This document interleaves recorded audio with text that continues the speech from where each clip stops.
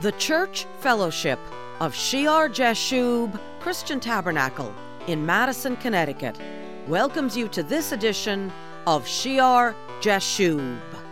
Today, we will begin the next sermon in the Heavenly Authority series. So let's join Bible teacher and author of the award-winning book, The Nature and Power of Prayer, Pastor Greg Scalzo.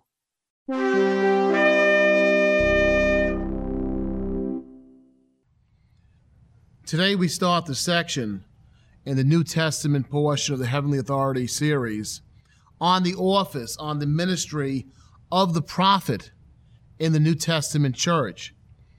And if you remember the outline that we're using in the study, this section of the study is from 1 Corinthians chapter 12, starting at verse 27. We've read it several times. Now you are the body of Christ and members individually.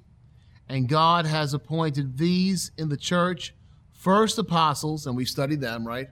Second, prophets. So the position of the prophet is extremely important, Paul tells us, in the church of the Lord Jesus Christ. Second, prophets.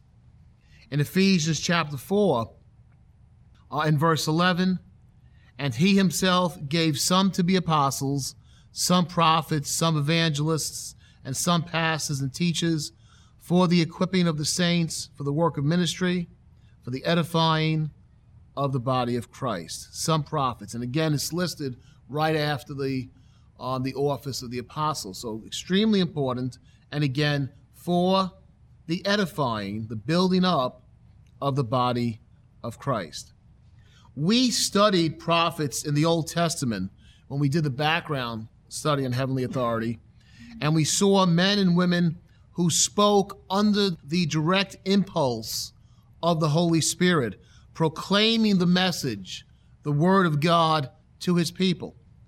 And remember also, we took some time in the Old Testament study to discuss the distinction between being simply a prophet of God and being a man of God, a man or a woman of God. And we saw that sometimes a person can have the gift of prophecy, yet themselves have spiritual problems, such as Balaam, such as Miriam, such as Aaron, such as that old prophet. Remember, we studied in 1 Kings chapter 13 that led the man of God astray.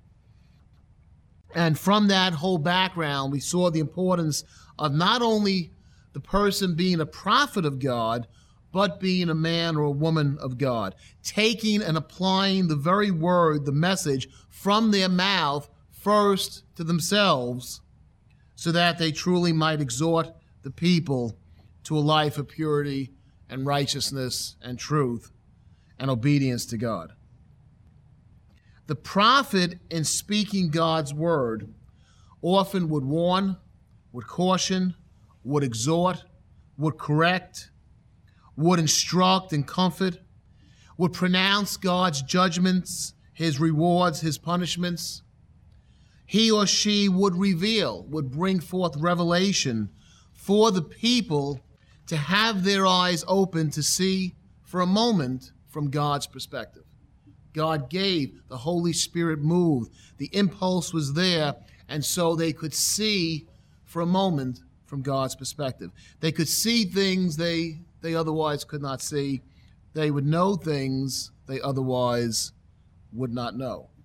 And in so doing, sometimes under the inspiration of the Holy Spirit, they would proclaim future events. Sometimes we think about prophecy and we think it just involves future events, and that's not so. Prophecy was bringing forth the message of God. Sometimes it would be a reminder of what happened in the past to apply it to the current situation. And that was all part of the cautioning, the warning, the exhortation. But obviously there was an aspect of it that would see to the future, would proclaim what God would do, that would tell what would happen, what would come about. And there was many times a short-term and near-future aspect to the prophecy and a long-term aspect, seen down the road many hundreds, even a few thousand years forward. And sometimes the prophecy would have both. One prophecy would have a short-term interpretation and a long-term interpretation. The glorious messages of God that came through the prophet were far greater than the individual prophet's life or his aptitude or his capacity or any ability he might have to comprehend. It could not and it did not originate with him. It doesn't come from the mind of the prophet or the prophet's analysis. Sometimes he would not even be able to fully grasp the very words that came out of his mouth that came from God. Look how Peter explains it in 1 Peter chapter 1 and verse 10. And as you read this, you think about the great Old Testament prophets, Isaiah and Jeremiah, Ezekiel, Daniel, and all the rest. In 1 Peter chapter 1 and verse 10, of this salvation the prophets have inquired and searched carefully, who prophesied of the grace that would come to you. They were the recipients in the New Testament, receiving the fullness now in Jesus Christ. They had the fulfillment of all the promises that the Old Testament prophets spoke about, who prophesied of the grace that would come to you, searching what manner of time the Spirit of Christ who was in them was indicating when he testified beforehand the sufferings of Christ and the glories that would follow.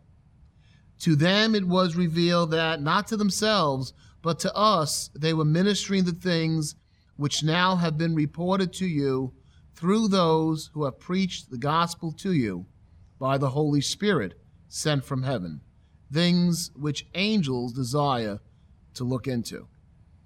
They inquired, they searched carefully. Some of your translations will say they searched intently. And you see here the individual prophet's spirit searching, listening intently for the truth that could only come from the Spirit of God. And they're attuned to the truth. This is a gift that God gives them, that they can know when the Spirit is speaking to them. They search, they listen carefully, intently. They know the voice of God. They know the voice of truth. And notice what the Spirit is called in verse 11. He's called the Spirit of Christ, right, who was in them. It all points to Jesus. One of the main things about prophecy is it points to Jesus Christ. The Holy Spirit is the Spirit of Christ. They were receiving revelation sometimes many hundreds of years before. You think of David. As he would sing, he would prophesy. And you have 1,000 years before the birth of Jesus, a description of the crucifixion, of the ministry of Jesus. Isaiah, 700 years before the birth of Jesus. And you have the description of the virgin birth, the incarnation, again, the suffering servant. The Spirit, the Holy Spirit in them is the Spirit of Christ, and he testifies to Jesus, and he shows what would happen in the future at the time of grace that Peter and James and John are privileged to live in, that we're privileged to live in, that we have full salvation in Jesus Christ. And prophecy since that point also points back to Jesus, also speaks about our relationship in him. And what will happen, his return, his coming back, and what place the church plays, the body of Christ plays in ministering the gospel to the nations. Spirit, the Holy Spirit is the Spirit of Christ, will testify to Jesus. It was foretold by the Holy Spirit to the prophets. It is preached, right? Those who have preached the gospel to you by the Holy Spirit. Peter has gone out. We studied the apostles. Paul, they've gone out under the anointing of the Holy Spirit. It's all confirmed by the one Holy Spirit. He pronounced it, and now he has them go out and preach it, and the fulfillment is right there in Jesus Christ. And you notice the greatness of this message of salvation that all points to Jesus. It's such a great message, proclaimed by the prophets, confirmed by those who have now preached the gospel, he says to you, things which angels desire to look into. These are heavenly things. The Holy Spirit sent from heaven. Things that human beings really could never understand apart from the revelation of God. Such things that even the angels desire to see and understand and know. Great revelation. Paul says in Ephesians chapter 3 and verse 10, the manifold wisdom of God might be made known by the church to the principalities and powers in the heavenly places, according to the eternal purpose which he accomplished in Jesus Christ, in Christ Jesus our Lord. We, the church, make it known. We proclaim as the Spirit of God comes upon us, as we read the scriptures, the Holy Spirit anointed, as we know the prophecies, the Holy Spirit inspired. We proclaim the mysteries of heaven that even the principalities and powers in the heavenlies desire to know. And so blessed are our eyes for what we see and our ears for what we hear. This is a great, great message of salvation.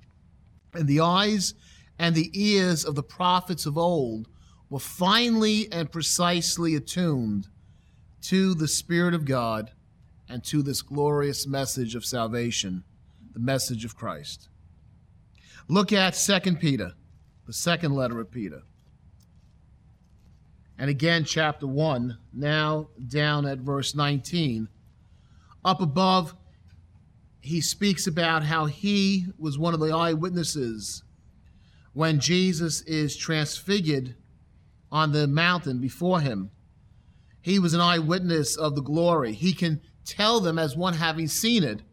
And now he speaks about how this confirms the prophetic word of the prophets. He says in verse 19, and so we have the prophetic word confirmed, or the more sure prophetic word, or the word of the prophets made more certain, because they told about it, and it was all shown by them, but we've actually seen him. They didn't touch him. We've touched him. We've lived with him. We've seen him now change on that mountain into the image, God the Son, transfigured in front of us. So we have the words of the prophets confirmed, made more sure. If you are in the Madison, Connecticut area, we welcome you to join us for our 10 a.m. Sunday service at the Madison Memorial Hall on Meeting House Lane. You can find directions and information on our redesigned website at shiarjashub.org. You can write to us at Shiar Jashub Christian Tabernacle, P.O. Box 518, Branford, Connecticut 06405. Or you can drop us an email. Our address is mailbox@shiar-jashub.org. Please join Pastor Greg Scalzo, author of the award-winning book, The Nature and Power of Prayer, next time on Shiar Jashub.